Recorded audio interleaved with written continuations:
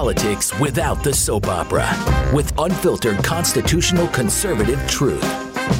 The Conservative Review with Daniel Horowitz. And welcome back, fellow American patriots and Minutemen standing at the ready to fight for our lives and our future. Here to see our podcast, this is your host, Daniel Horowitz, back here today for Thursday, September 8th. And when we're formulating a plan to save ourselves from a tyrannical government, it's important to go back to the basics and remember, why do we have a government in the first place?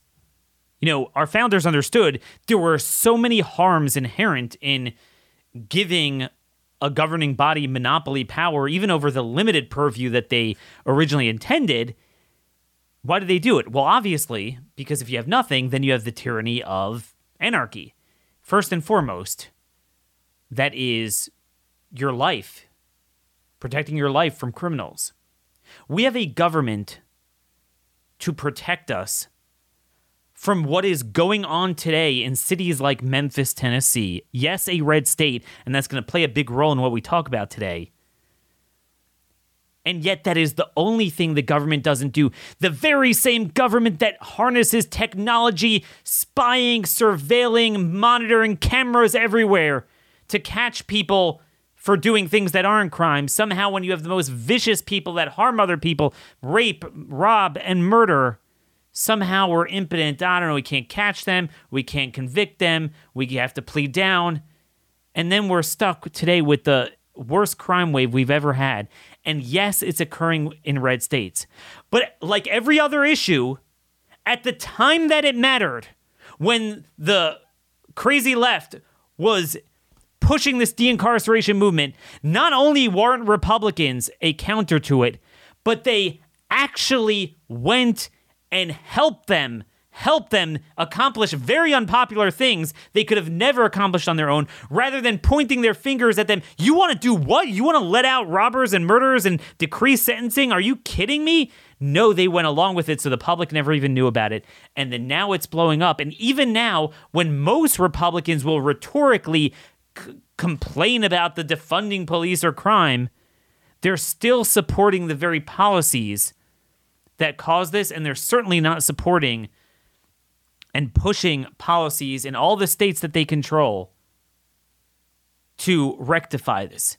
So we're going to focus a lot on the crime issue today, centering in Memphis and what it means broadly politically. First, our sponsor today, very appropriately, is iTarget Pro. Well, with all the criminals out today, you certainly can't rely on the police and the injustice system. You have to protect yourself and your family. The problem is, as I've mentioned a lot, we're all into Second Amendment, but you have to be trained. You have to know how to properly draw from a holster, properly shoot, trigger control. You got to make sure you win the gunfight. That's why I recommend iTarget Pro for dry fire practice. Ideally, you go to the range all the time, but it takes time. You have to find a good time to go, and most importantly, the price of ammunition is out of control. With dry fire practice, with a laser bullet, you will make back that money in one training session, literally, like $100 worth. iTarget has a proprietary app you download. They give you a board, and so you go online, you buy the caliber that fits your handgun or rifle. They have 223 for AR as well, but 45 cal, 9mm, 38 special, whatever it is. And then you put it in you make sure you have no real ammo around, put it in your safety check, chamber check, mag out, put in the dummy bullet, download the app, shine your phone on this board, and it will time your draw from the holster, point in a safe direction where you could do dry fire practice, and it's fun. It's also very accurate. If you jerk that trigger and then your shots will go down, you'll see it. It will render it that way. You have everything except for the recoil. It is so much worth it, and it's also something that is indispensable. So go to itargetpro.com, save 10% plus get free shipping with offer code CR. I know a lot of people get this as a gift. It's a good gift if you have a birthday coming up for someone. Again, the letter itargetpro.com, itargetpro.com, offer code CR. So I was going to do a show today on my column I wrote yesterday about Eliza Fletcher, who should be our George Floyd. This should be our George Floyd moment, except it's someone who's deserving of being commemorated. A terrific mother and school teacher who was kidnapped and brutally murdered by a career criminal who should have been in prison had we had a functioning system that, believed in the ideals of justice and deterrent. And this is in the red state of Tennessee. I don't want to hear this business, Memphis is a blue city. But Republicans control the state. And the criminal justice statutes are done by the legislature and the governor. But then, before the ink dried on that, last night, there was another thing. And this has been a whole trend. Memphis is out of control, as many cities are. But in red states just as much as blue states. And you had this guy who committed 2 carjackings and a bunch of shootings. He live streamed them on Facebook. See, as long as you're not putting out information on vaccine injury, it's okay to do that on Facebook. 4 people are dead, 3 injured. Half the city was on lockdown just because, and before the trauma from Eliza Fletcher's murder subsided. And by the way, there were several other kidnappings before then. There's been over 100 kidnappings this year in Memphis. Memphis is, it's just out of control. Out of control. They set a record for homicide both in 2020 and then again in 2021. They have the 9th highest homicide rate in the country, and it's ranked the most violent metro area in the country. This is in a red state. Okay? So why? Why is it like that? Well, because of people like Ezekiel Kelly, but more importantly, because of people like Republican Governor Bill freaking Lee. So last night they apprehended Ezekiel Kelly, who's a suspect, 19 years old, after he crashed a stolen vehicle. But again, not before 4 were left dead, 3 injured from a shooting spree, carjacked 2 cars. As you well know, someone doesn't get to this point out of nowhere. Very rarely do you go from 0 to carjacking and shooting sprees, killing 4 people. Okay? Just like in the case of Eliza Fletcher's alleged killer, that guy Abston Henderson, this guy should have been behind bars in a just society in a so-called red state. In February 2020, when he was 17 years old, he was charged with attempted first-degree murder, aggravated assault, using a firearm to commit a dangerous felony, and reckless endangerment with a deadly weapon. I don't know the story behind it, the statement of narrative. I haven't checked that up yet, but those were the charges. Now, how much do you think someone should be sentenced for something like that? Now, I guarantee you he had a bunch of priors before then, but it's very hard to find juvenile records. I guarantee you that wasn't his first time, and he likely had other violent charges, but I can't prove it. So to me, if you have other charges, so it depends. If this is your third one, I think it should be life. No exceptions. But let's say it wasn't. You would think something like that, 25 years, let's say. But as always, he accepted a plea deal to only do assault, and it was just 3 years.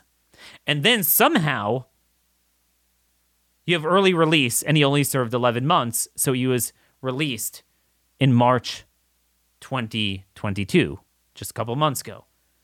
In other words, even had he served that flaccid sentence that he should have gotten a lot more for, he would have been in jail. These people would be alive. And this is the case with 80 to 90% of homicide victims, rape victims.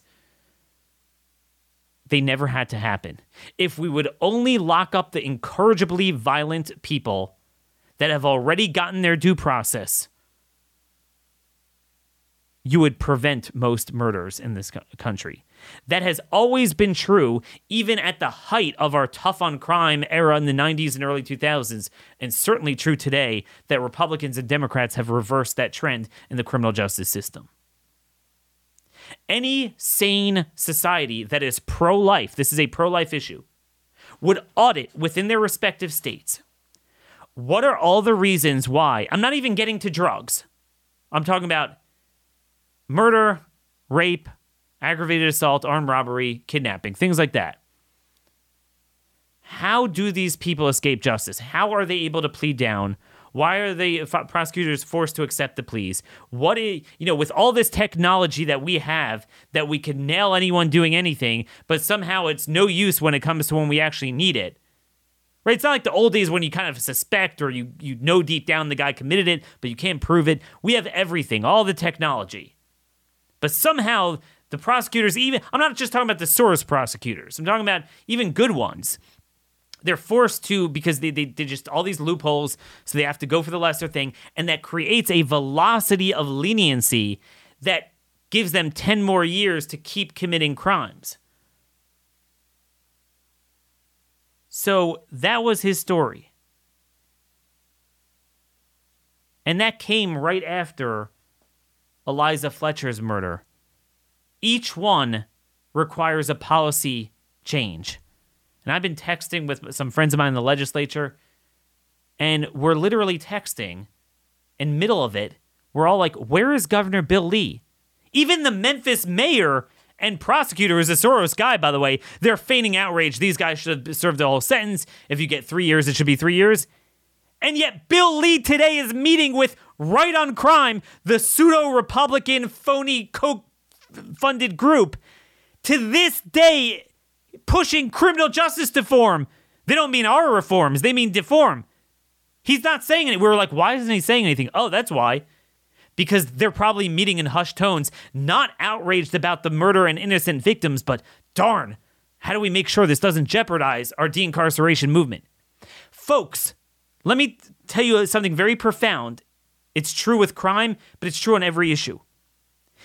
Republicans support Democrat issues more intrepidly, more passionately, and more sincerely than Democrats do. Because with Democrats, we all know it's politics, it's control. They want it not because they believe in it so much, they want to control you. So they're strategic about it. So in this case, they're worried people are going to rebel, so they kind of like walk it back. Even the Soros prosecutor, these guys need to serve their sentence. Whereas Bill Lee and every Republican governor except for DeSantis, every Republican governor except for DeSantis, to varying degrees, buys into this. Kevin Stitt in Oklahoma, Greg Abbott in Texas, they believe that we lock up too many people. And no, they don't mean the January 6ers and the political crimes. They mean people like this. They think we have an over-incarceration, not an under-incarceration problem. Everyone, I guess Brian Kemp, to his credit, is kind of not like that. Okay, maybe it's one or two others, but most of them, to this day, you think, okay, 10, 15 years ago, they got roped into this agenda because crime was low, so they forgot the reason why it was low, and the days it was high, and the reason it was high. Now they have no excuse. They'll say, oh, the Democrats wanted to fund the police, crime wave, and then they continue to support jailbreak, de-incarceration. Bill Lee has a religious belief in de-incarceration more than the left. That man is disgusting, yet he didn't even have a token filed candidate against him in the primary. Just now, got renominated, 4 more years of him. Now, the legislature is pretty good on this issue, and they're going to override his veto. And I'm working, as always, I'm not just commentating, I'm actually working on policy outcomes, what needs to be done. And we'll talk about it together with this other murder, what needs to be done. First, our other sponsor today, Patriot Mobile, America's only Christian conservative mobile phone provider. Rather than being on the front lines of, by the way, promoting, most of these companies promote jailbreak and de-incarceration, they instead fight for the sanctity of life, religious freedom, and the Second Amendment. The thing is, why wouldn't you change? Well, usually when you have kind of this new up-and-coming alternative, the service isn't as good. Nope. They use the same cell phone tower, so you pretty much have the same distribution, nationwide coverage as the major carriers like Spy Mobile and AT&T, Verizon. But you actually, one of the big problems I have all throughout the years with Verizon and AT&T, you always get these, when you have problems with your service and the internet's down or whatever, you get these guys in India, you can't understand a word they're saying. If you go to patriotmobile.com/CR or call 972-PATRIOT, you'll actually get an American here on the line, great service. Offer code is CR for free activation. So again, go to patriotmobile.com/CR, patriotmobile.com/CR. If you're a first responder or a veteran, let them know they have a special discount for you because they actually share our values. Now, folks, so we had this case of Elijah Fletcher. You know, we celebrated the lives of these dirtbags like Blake and St. George Floyd. But, you know, at least in Tennessee, Eliza Fletcher is getting a lot of coverage, her death, her murder. But the thing is, there's thousands of people like her. Thousands of people like her every day. And most of the time, if we had a functioning justice system, their lives would be together today. Kind of like, you know, the vaccines. Senseless, needless deaths. Again, abortion is not the only pro-life issue. And again, I even if you're a super libertarian on drugs, I'm talking about things that everyone agrees are violent. They're threats to other people. They're threats to our life and liberty. And that's at its core why you have a government. And if they can't do this, then Bill Lee, resign. What's the purpose in having a government if you don't believe in incarceration for violent criminals? And I just want to say just how ubiquitous this is. I've said this before, but to our new listeners, I'm going to repeat some of these statistics just to demonstrate the under-incarceration problem. Again, I'm not even talking about drugs and firearms, which, as you well know, those usually hit up for those two. It's because they're committing the murders, robbers, rapes, and you know, all things like that. But I'm talking about the people directly arrested for the violent criminal categories. So you have to understand there's a bunch of different levels. First, you have to find a guy. Often we don't find someone. You have to effect an arrest. Just because you arrest, who says you could land a conviction? Who says if you land a conviction, who says it will be anywhere near the level of crime he likely committed because of the pleading down?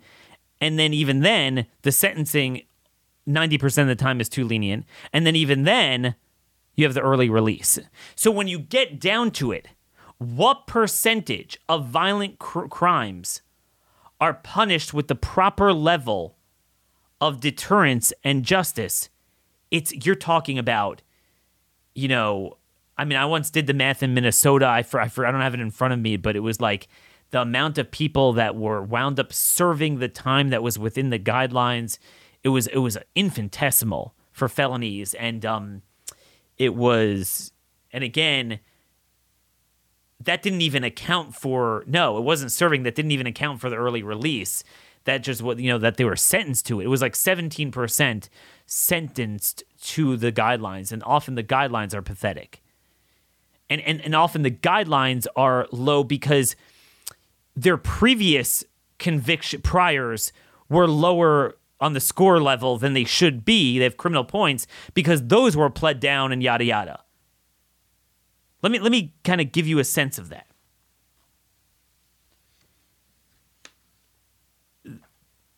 In 2019, that's the data I have in front of me. We probably could get 2020 from the FBI.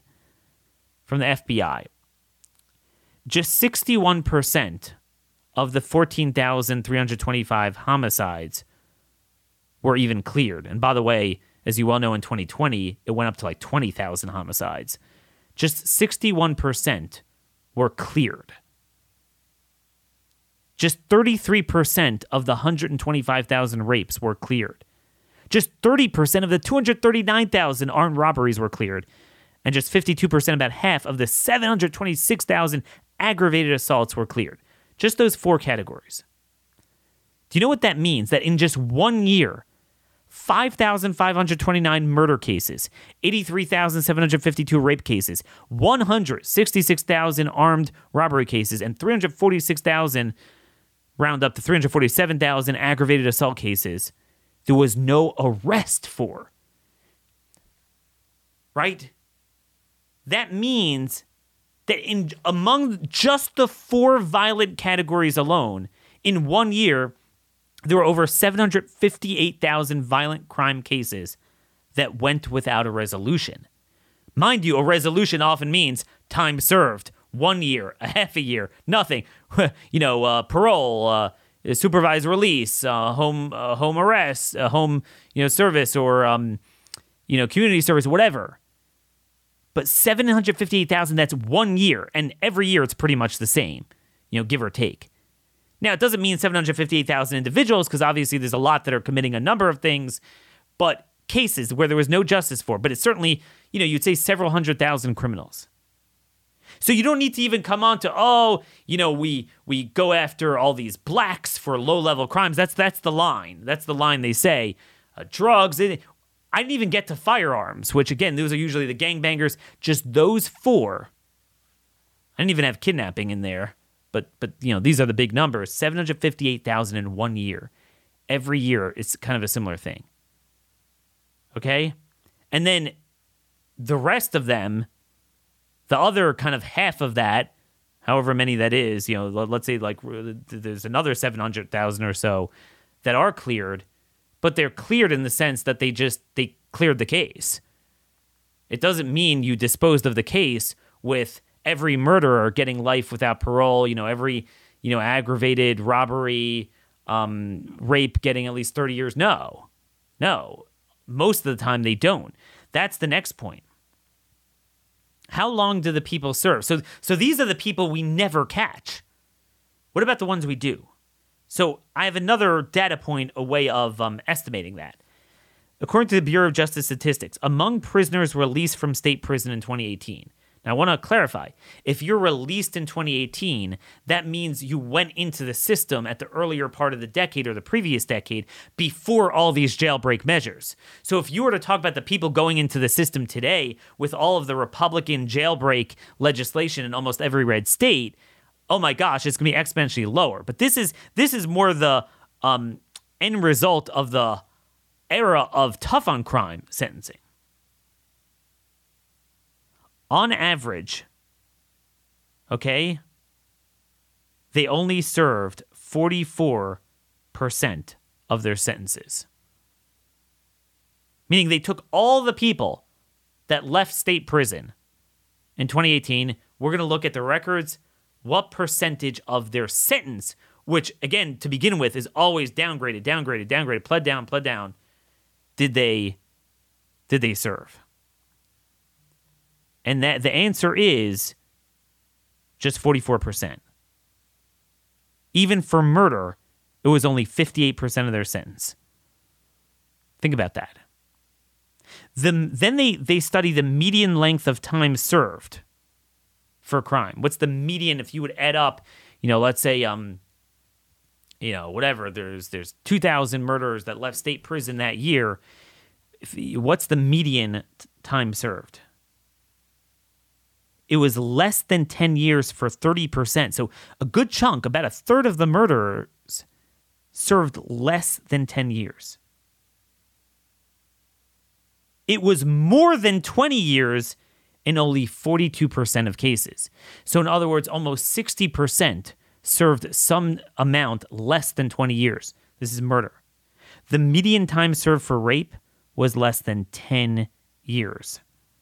In 64% of prisoners.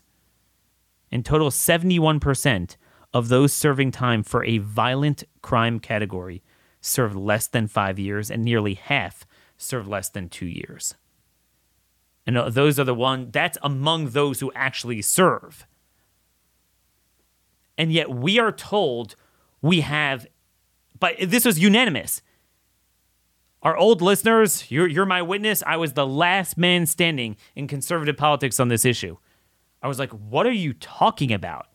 You could find areas we need to fix, like overcharging political crimes, but, on net, we have an under-incarceration problem. And there's so many things that need to be fixed. The pretrial release, the juvenile stuff, the parole, the good time credits, which are a joke, the pleading down, the evidentiary standards. And I'm all for due process, and they're going after us without due process. But then you have guys that have eons more due process than our founders ever imagined, and it's not good enough. And then, by the way, another big point that I want a lot of you guys to understand, that a lot of times you see the most brutal. So let me say this. Let me kind of preface this by saying this.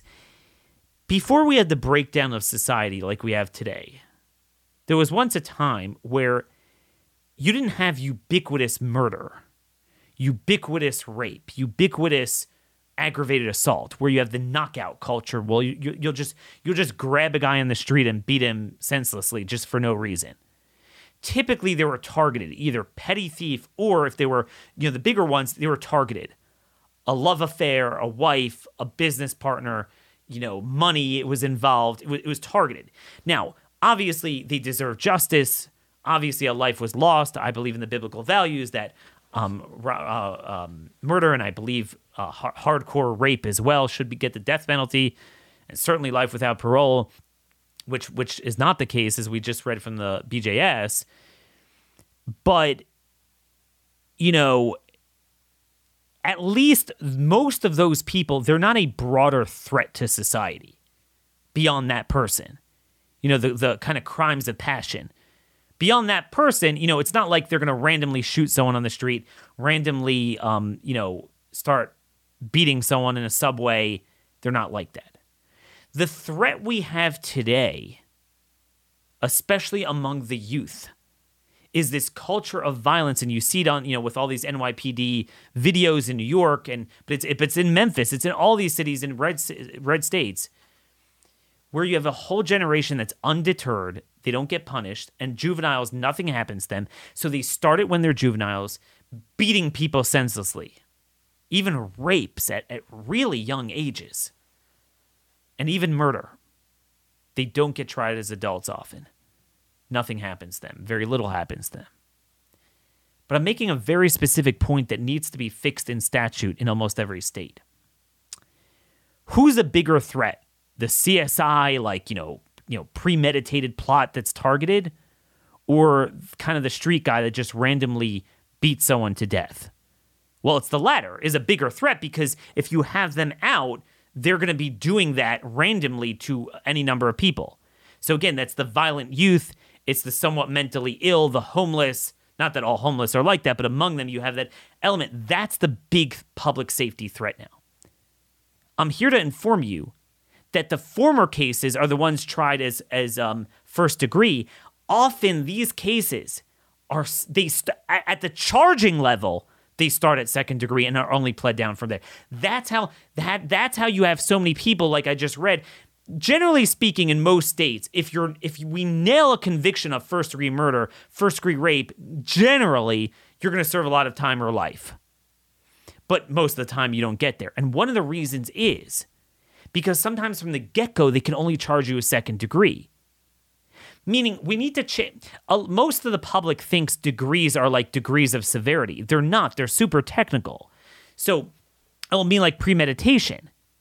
But premeditation is nothing. I mean, that's not the issue. If you have a guy that, meaning you could have like you get into a bar fight or something. It was kind of two-way, but you punch him and he falls and he hits his head and it's a fluke. He dies. I think even someone like me who's give everyone the electric chair. Yeah, I'm not going to say he's a guy like that should be charged with a level of, the death penalty or life in prison. But if you have a random guy that just you don't have anything to do with him, it wasn't kind of like a fight that got out of control. You just grab an innocent person they had nothing to do with and you beat them silly. You rape them.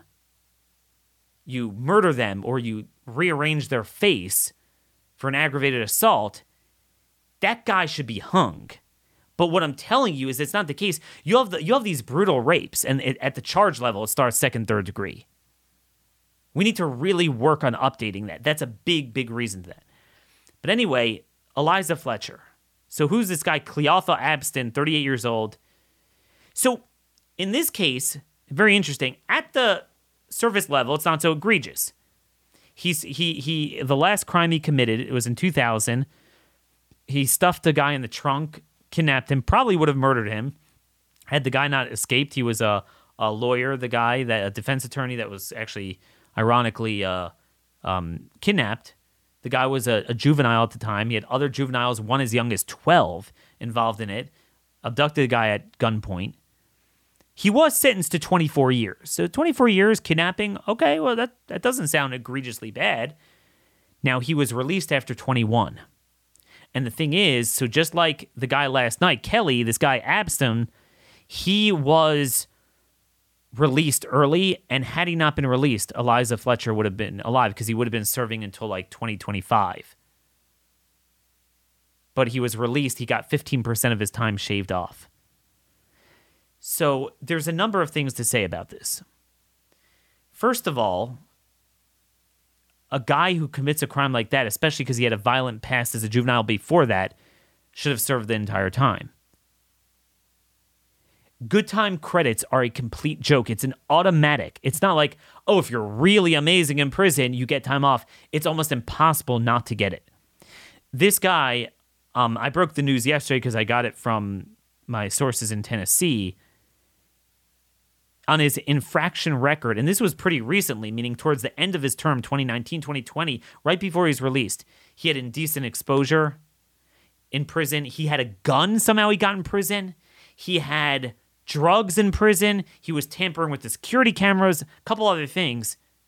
Right after that, he was released. Eliza Fletcher would have been alive. Why is that happening? That's happening in all 50 states, including the red states. It's a joke. Good time credits need to be ended. To be fair, the good guys in Tennessee, friends of mine, were responsible for a bill that Bill Lee wanted to veto, but he only didn't veto it because they had enough to override it, ensuring that both the guy from last night for aggravated assault, he had 3 years and he served 11 months, and this guy had 24 years for kidnapping, but served only 21. Every, the top 8 or 10 violent crime categories, you have to serve the full sentence. So that should be a no-brainer in any state. Now, it's only henceforward, but if not for Bill Lee and his culture of leniency, they could have passed that a few years ago, and all those victims would be alive today. Now, a lot of these guys are like, well, Daniel, okay, 21, 24 years, they were released anyway, so, whatever. Well, first of all, it matters because if you have thousands of criminals, it's a numbers game. So you shave off a few years from each one, you're dealing with an exponentially greater threat quicker. You have more people being let out at a quicker time frame, so the supervised parole is much harder to deal with the parole officers.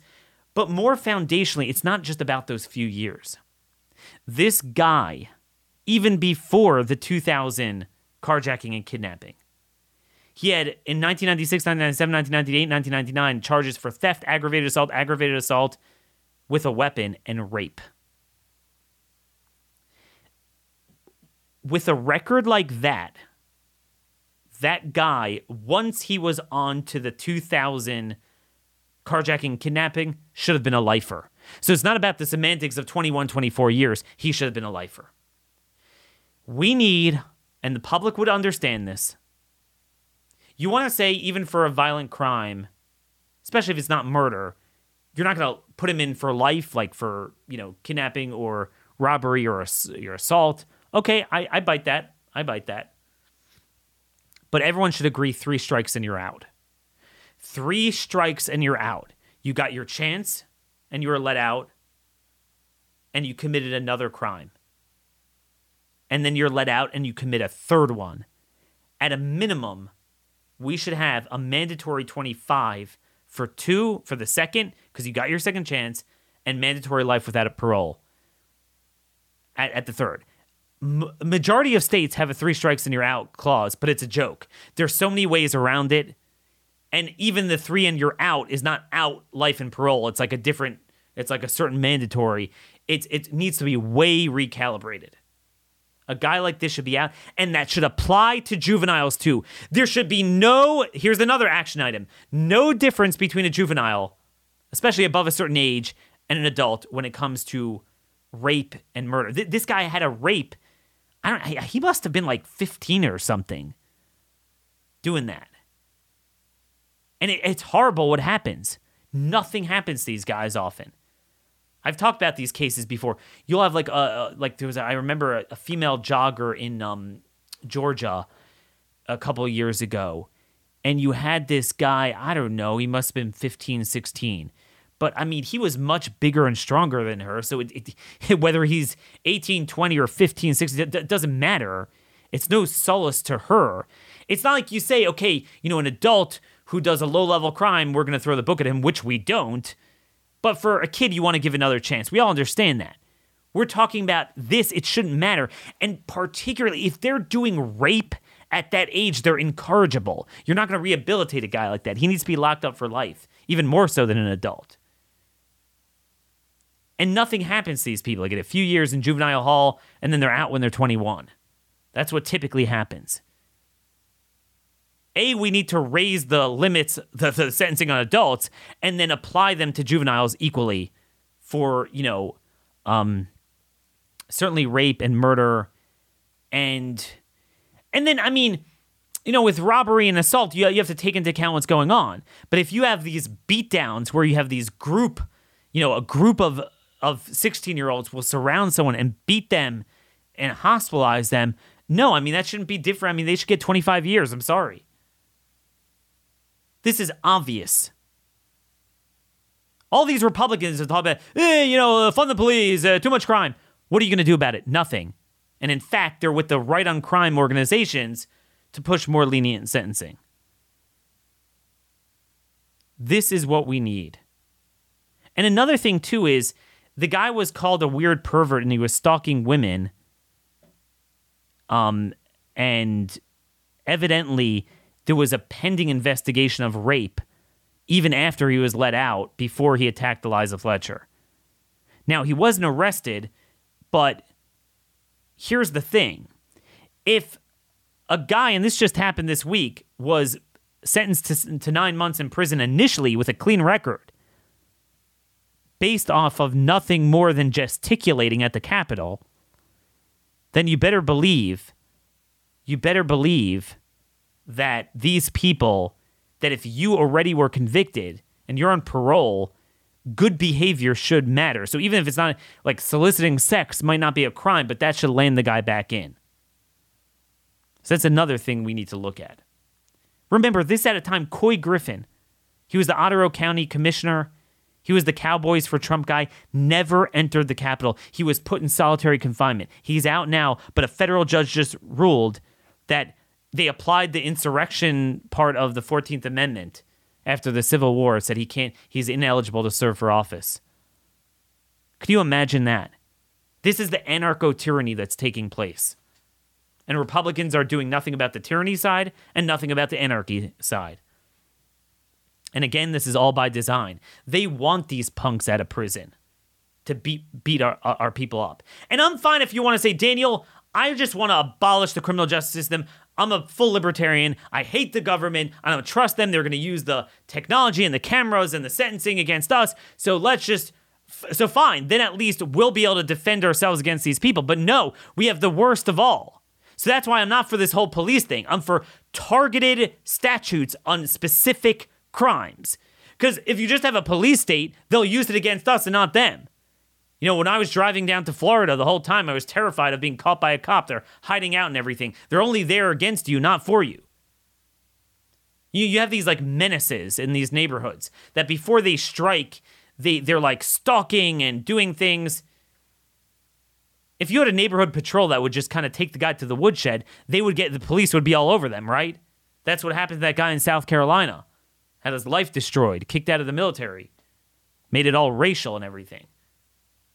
So the police are there to prevent our self-defense, but never there for us. Sometimes it's not their fault, right? Because all they do is apprehend, but nonetheless, because it's like that, what use are the police? So that's what that. But I want to make a bigger case here. A lot of people are like, it's just Memphis. That's a blue city. But this is a Republican state. We should not be seeding Houston and Dallas and Memphis, and we're seeding even much smaller cities like Nashville, even Chattanooga. Violent crime is surging there. We can't just be relegated to the most rural areas of the reddest states. If you have the governor and you have the state legislature, you control. I don't care if they choose to elect a bad DA there. You should have mandatory minimums in place that they can't get around. That the liberal judges they elect, the liberal prosecutors, you control the state. Houston is worse than New York with the bail break, and the legislature still hasn't dealt with it. Then you have New Hampshire, which in 2018 passed bail reform. Similar thing as New York. They promised to fix it because of all the murders taking place as a result of it, and it was blocked. I think it passed the House, maybe not the Senate this past term, and Governor Sununu is a big supporter of this. All the Davos people are. I have 2 cases out of New Hampshire. A man charged, this is from the union leader, a man charged with robbing a man and taking a hammer to his face on Saturday in Nassau was out on parole after serving a brief prison sentence related to 2019 stabbing. 2019 stabbing, brief sentence. He was charged with 2 Class A felonies, first-degree assault with a deadly weapon, robbery, beating someone with a hammer. Okay? Vargas was out on parole for stabbing a man 8 times in Manchester 2019. He was already, of course, a convicted felon at the time of that previous assault. He was in prison on weapons charges after a plea bargain called for a suspended sentence for the stabbing. So again, weapons charges, there was probably violence involved in that. Then stabbing 8 times.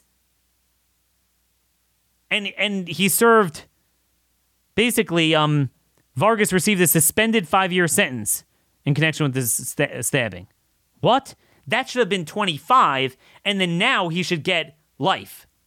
Even though the guy didn't die in this case, but he was severely injured, a guy like that is your pool of murders, rapes, terrible assaults are going to take place, are going to flow exactly from people with that profile.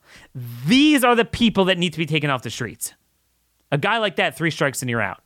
Any mix, I don't care what it is. I'm not saying one assault should land you life without parole, but what I am saying is any murder should, if it's first degree or what should be classified as first degree, meaning just no excuse, just totally murdering someone out of nowhere.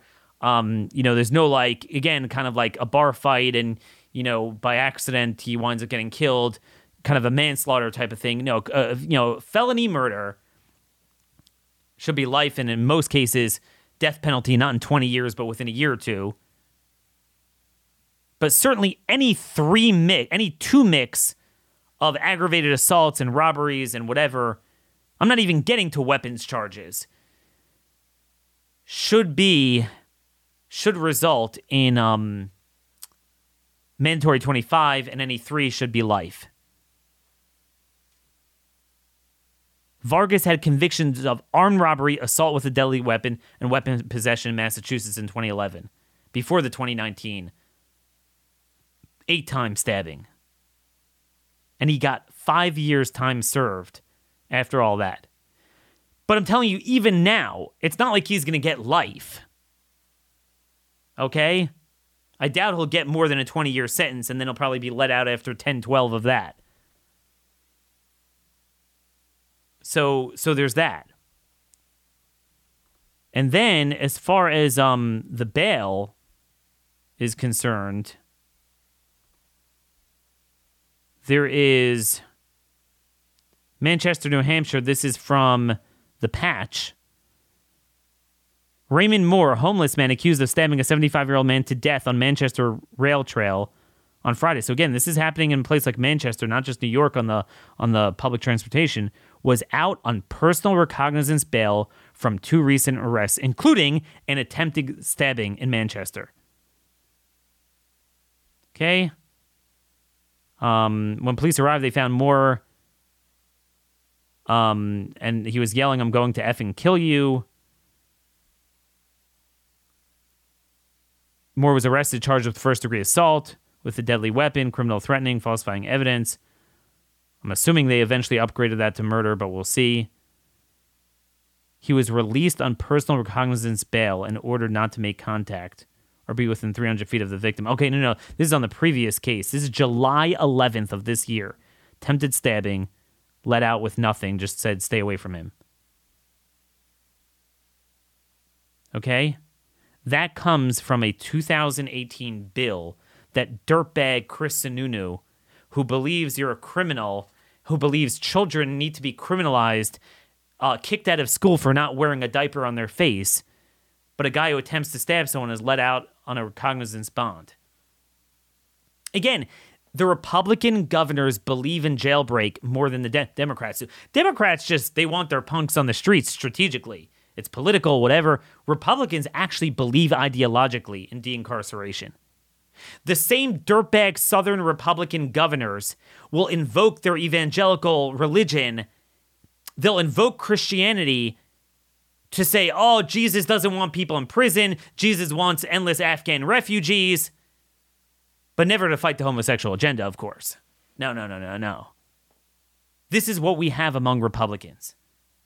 This is why the big cities and red areas are horrible. It doesn't have to be that way. You could strong-arm the local government if you want on almost every policy, including crime. But this is what's happening. We have the worst anarchy with the worst tyranny, and it's all tyranny, really. We need governors that are going to say very clearly, we're going to have targeted criminal justice for people who are a threat to others. We're going to come down on you. For political crimes, we're actually going to shield you. By the way, just to digress a little bit here, Steve Bannon had to turn himself in. He was swatted, and now he was a victim, and now he's being accused of crimes in New York. Why did he turn himself in? Well, probably because he thought he'd be extradited there. He lives in Georgetown, in Washington. But our listener, Fred, pointed out to me something very interesting. Even had he lived in a red state, Tennessee, Mississippi, Texas, Oklahoma, he probably would have still turned himself in because he knew that they would extradite him. This is another action item. We need to make it very clear that in red states, we need to pass a law that we will not cooperate with extradition to a blue state if they charge someone for political crimes. And again, you have to see how to define that in statute. But so not just shielding against the federal government, but against the blue states as well. But, this is where we are. And then again, just to show the contrast, there was a story earlier this week in Iowa where a woman was sentenced for killing her rapist. So again, it's a world upside down. This is the world we live in. This is why I don't believe in the messaging of fund the police. Either target statute mandatory minimums for specific crimes or abolish the police completely. But what we have now is somehow when it comes to January 6th, they have the evidence to convict people of non-crimes, hold them pre-trial. Yet when it comes to people that unambiguously murdered and did all sorts of things, somehow, despite the DNA and the cameras and everything, no, not good enough. The prosecutors have to accept a plea. So we need to deal with the juvenile part. We need to deal with the bail break. Another part is we need massive funding for courts and prosecutors to deal with the backlog. But it has to be very tailored to exactly what it should be funding and what it should go towards. Because the problem we have now is obviously you don't want to hold, generally speaking, you're innocent until you're proven guilty, so you don't want to hold people pre-trial. But the problem is it takes 2 years to have a trial now. And then that's when they're committing all the crimes. We need the mandatories, the 3 strikes and you're out. Ending the good time credits. I don't believe in good time credits. Again, maybe for certain white-collar crimes or whatever, but not for heavy-duty crimes. Because by definition, it has nothing to do with you're good in prison. First of all, often they're not, like you see with this guy. But even if they are, so what? You're incarcerated. What are you going to do already? It's not about that. If you believe they need to be serving that so that they're not on the streets and for justice for the victim, they need to be serving that time. I don't believe in that whole concept. That's baked into the sentencing. And yet, Name me anyone else who's calling for this. Name me anyone else. This has been a known problem. Every year, needless people are victimized. You have all these cities now, all these women that like to go jogging. The reason why, the Eliza Fletcher case, really penetrates the heart for many reasons is because people could relate to that. It's very common. It's a big known problem. It's open season on women. The powerful rhetorical political points that could be made on this issue is unbelievable. And yet Republicans won't take yes for an answer because they believe in Democrat ideals more than the Democrats themselves believe in them. Okay? That's the reality. Now, Illinois, by the way, they signed a law that's going to take effect next year. 12 offenses will now not be eligible for pretrial holding for any bail. Second-degree murder, aggravated battery and arson, drug-induced homicide, kidnapping, burglary, robbery, intimidation, aggravated DUI, threatening public official. It's funny, but then our people, they'll say they're different and they'll find a way to hold them. But kidnapping, second-degree murder. And by the way, again, second degree, like I'm telling you, often those people are a bigger public safety threat than some of the first-degreers, depending on how they defined it and the case. So what is our answer to this? What is our answer to this going on? And the answer is, behind every Democrat policy, the most extreme, radical, destructive policies, is a Republican not only refusing to confront it, but downright serving as the impetus for its implementation. You will not get anyone more fervent. Let me just say this, and it's not an exaggeration. The Oklahoma and Tennessee governors, just to name two, they believe more passionately in de-incarceration than the California and New York governors. It's a religious experience for them. It's truly, truly sickening. These people should make us all sick. Now, anyway, now that we're on this discussion of Republicans betraying us, particularly governors, on the issues that matter, in the way they matter, and again, at the time they matter. That's the key for the crime thing. Every Republican now will be like, there's too much crime. Nobody will ever discuss it. Just like with Ukraine. Oh my gosh, inflation. Oh my God. Well, you supported code fascism.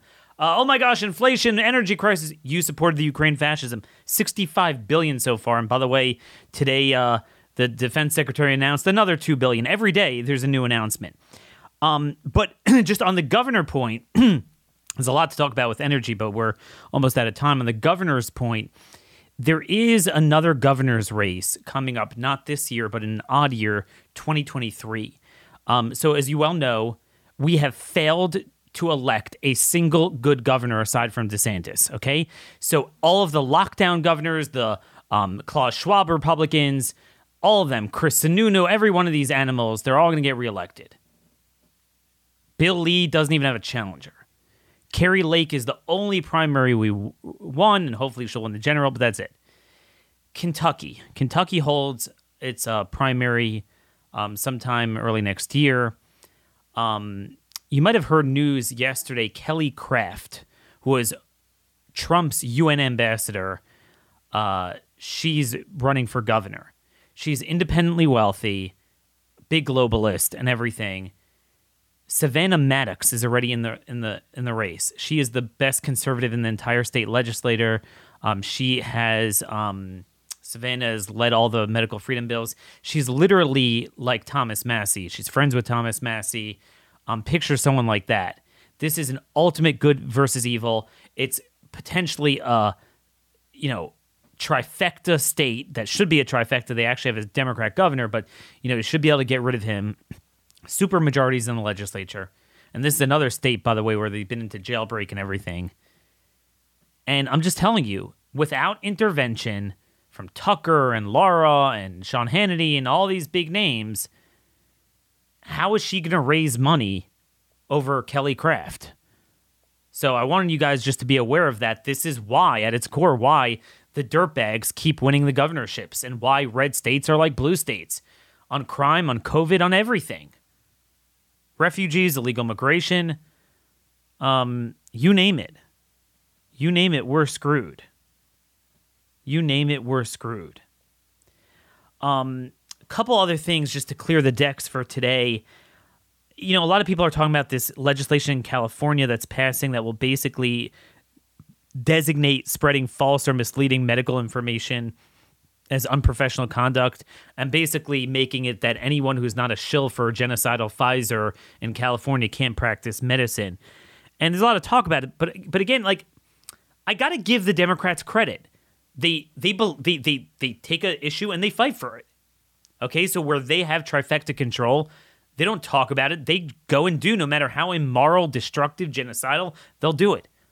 How come we don't have commensurate legislation in any state to ensure that doctors could never be punished for speaking their mind, for prescribing, for, speaking out against Pfizer?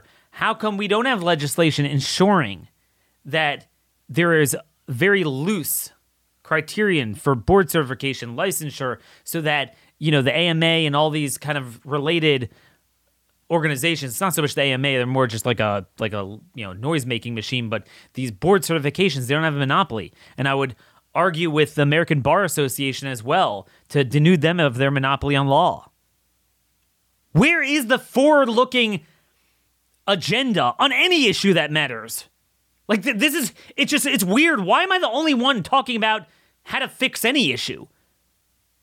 Oh, he said this, she said this. Okay, but what are you going to do about it? I'm sick of this. I'm sick of it. So that's my lesson from California. We should do the equivalent of, we should be able to ban Pfizer in these states, just like they're banning proper medicine. And then you have the energy crisis. What did I tell you? Where this is headed. Switzerland considers jailing those who heat their rooms above 19 degrees Celsius. That will come out. COVID times 10. It is happening. It will happen. What is their answer to it? Electricity prices through the roof. The rationing. Small businesses can't pay bills. Farmers can't pay bills. What is their answer to that? Nothing. And by the way, I want to make it very clear. I'm not saying I have evidence for this, but something to just keep your eyes open. So you have all the arson in the food processing centers. Everything they seem to want to arson, they succeed. Healthcare, food, fuel. What is the thing the government, what is the most vital need of a human being that the government has even more control over than any of that? The water supply, right? That you rely on fully from the government. Okay? Now, I'm not saying I have evidence, but you can't put anything past them, and we need to make sure this isn't happening to rule it out. But in my hometown of Baltimore, you had this sewage problem where the drinking water was compromised. You're having this more and more. And I'm just telling you, you had that comment from that British guy saying it's not the head of the EPA there, the equivalent of the EPA in their environmental agency. It's not so bad to drink reprocessed sewage. Everything they say we need to be doing, suddenly what we currently are doing takes a hit, like with food and with fuel. Kind of interesting. So again, I have no evidence of this. Not saying it is happening, but I wouldn't put it past them. This is the type of government we're now dealing with. Okay, so we really need to think of every last thing going on. We can't rule it out. And this is what we're all about here. The issues that matter in the way they matter at the time they matter. I can't get more precise than that in trying to define and quantify what we're up against and the obstructions we have in dealing with them and why the conservative movement, conservative media, the Republican Party is so much of a problem. Because they'll always focus on what doesn't matter. In a way, it doesn't matter. At the time, it doesn't matter. And what actually does matter, they're actually on the other side, even as they're playing the subversive game while trying to score points against Democrats and maybe rhetorically, oh, there's inflation, there's too much this, I oppose mandates, there's too much crime, the border. They support all of that. I mean, Republicans support open borders. They support criminals. They support locking up people who aren't criminals. They have no problem with the January 6th stuff and what's going on with that.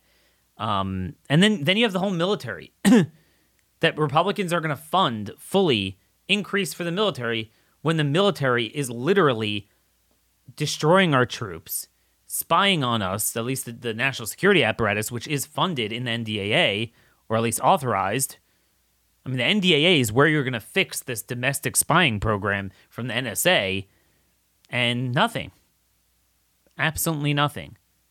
I would make, in the NDAA, I would refuse to pass it unless there are civil and criminal deterrents, criminal penalties against individuals. So you're not going to deter the CIA and the NSA. If you just say, like, you're not allowed to spy on Americans, like the CIA and NSA can't do this and this and this to Americans, they'll do it anyway.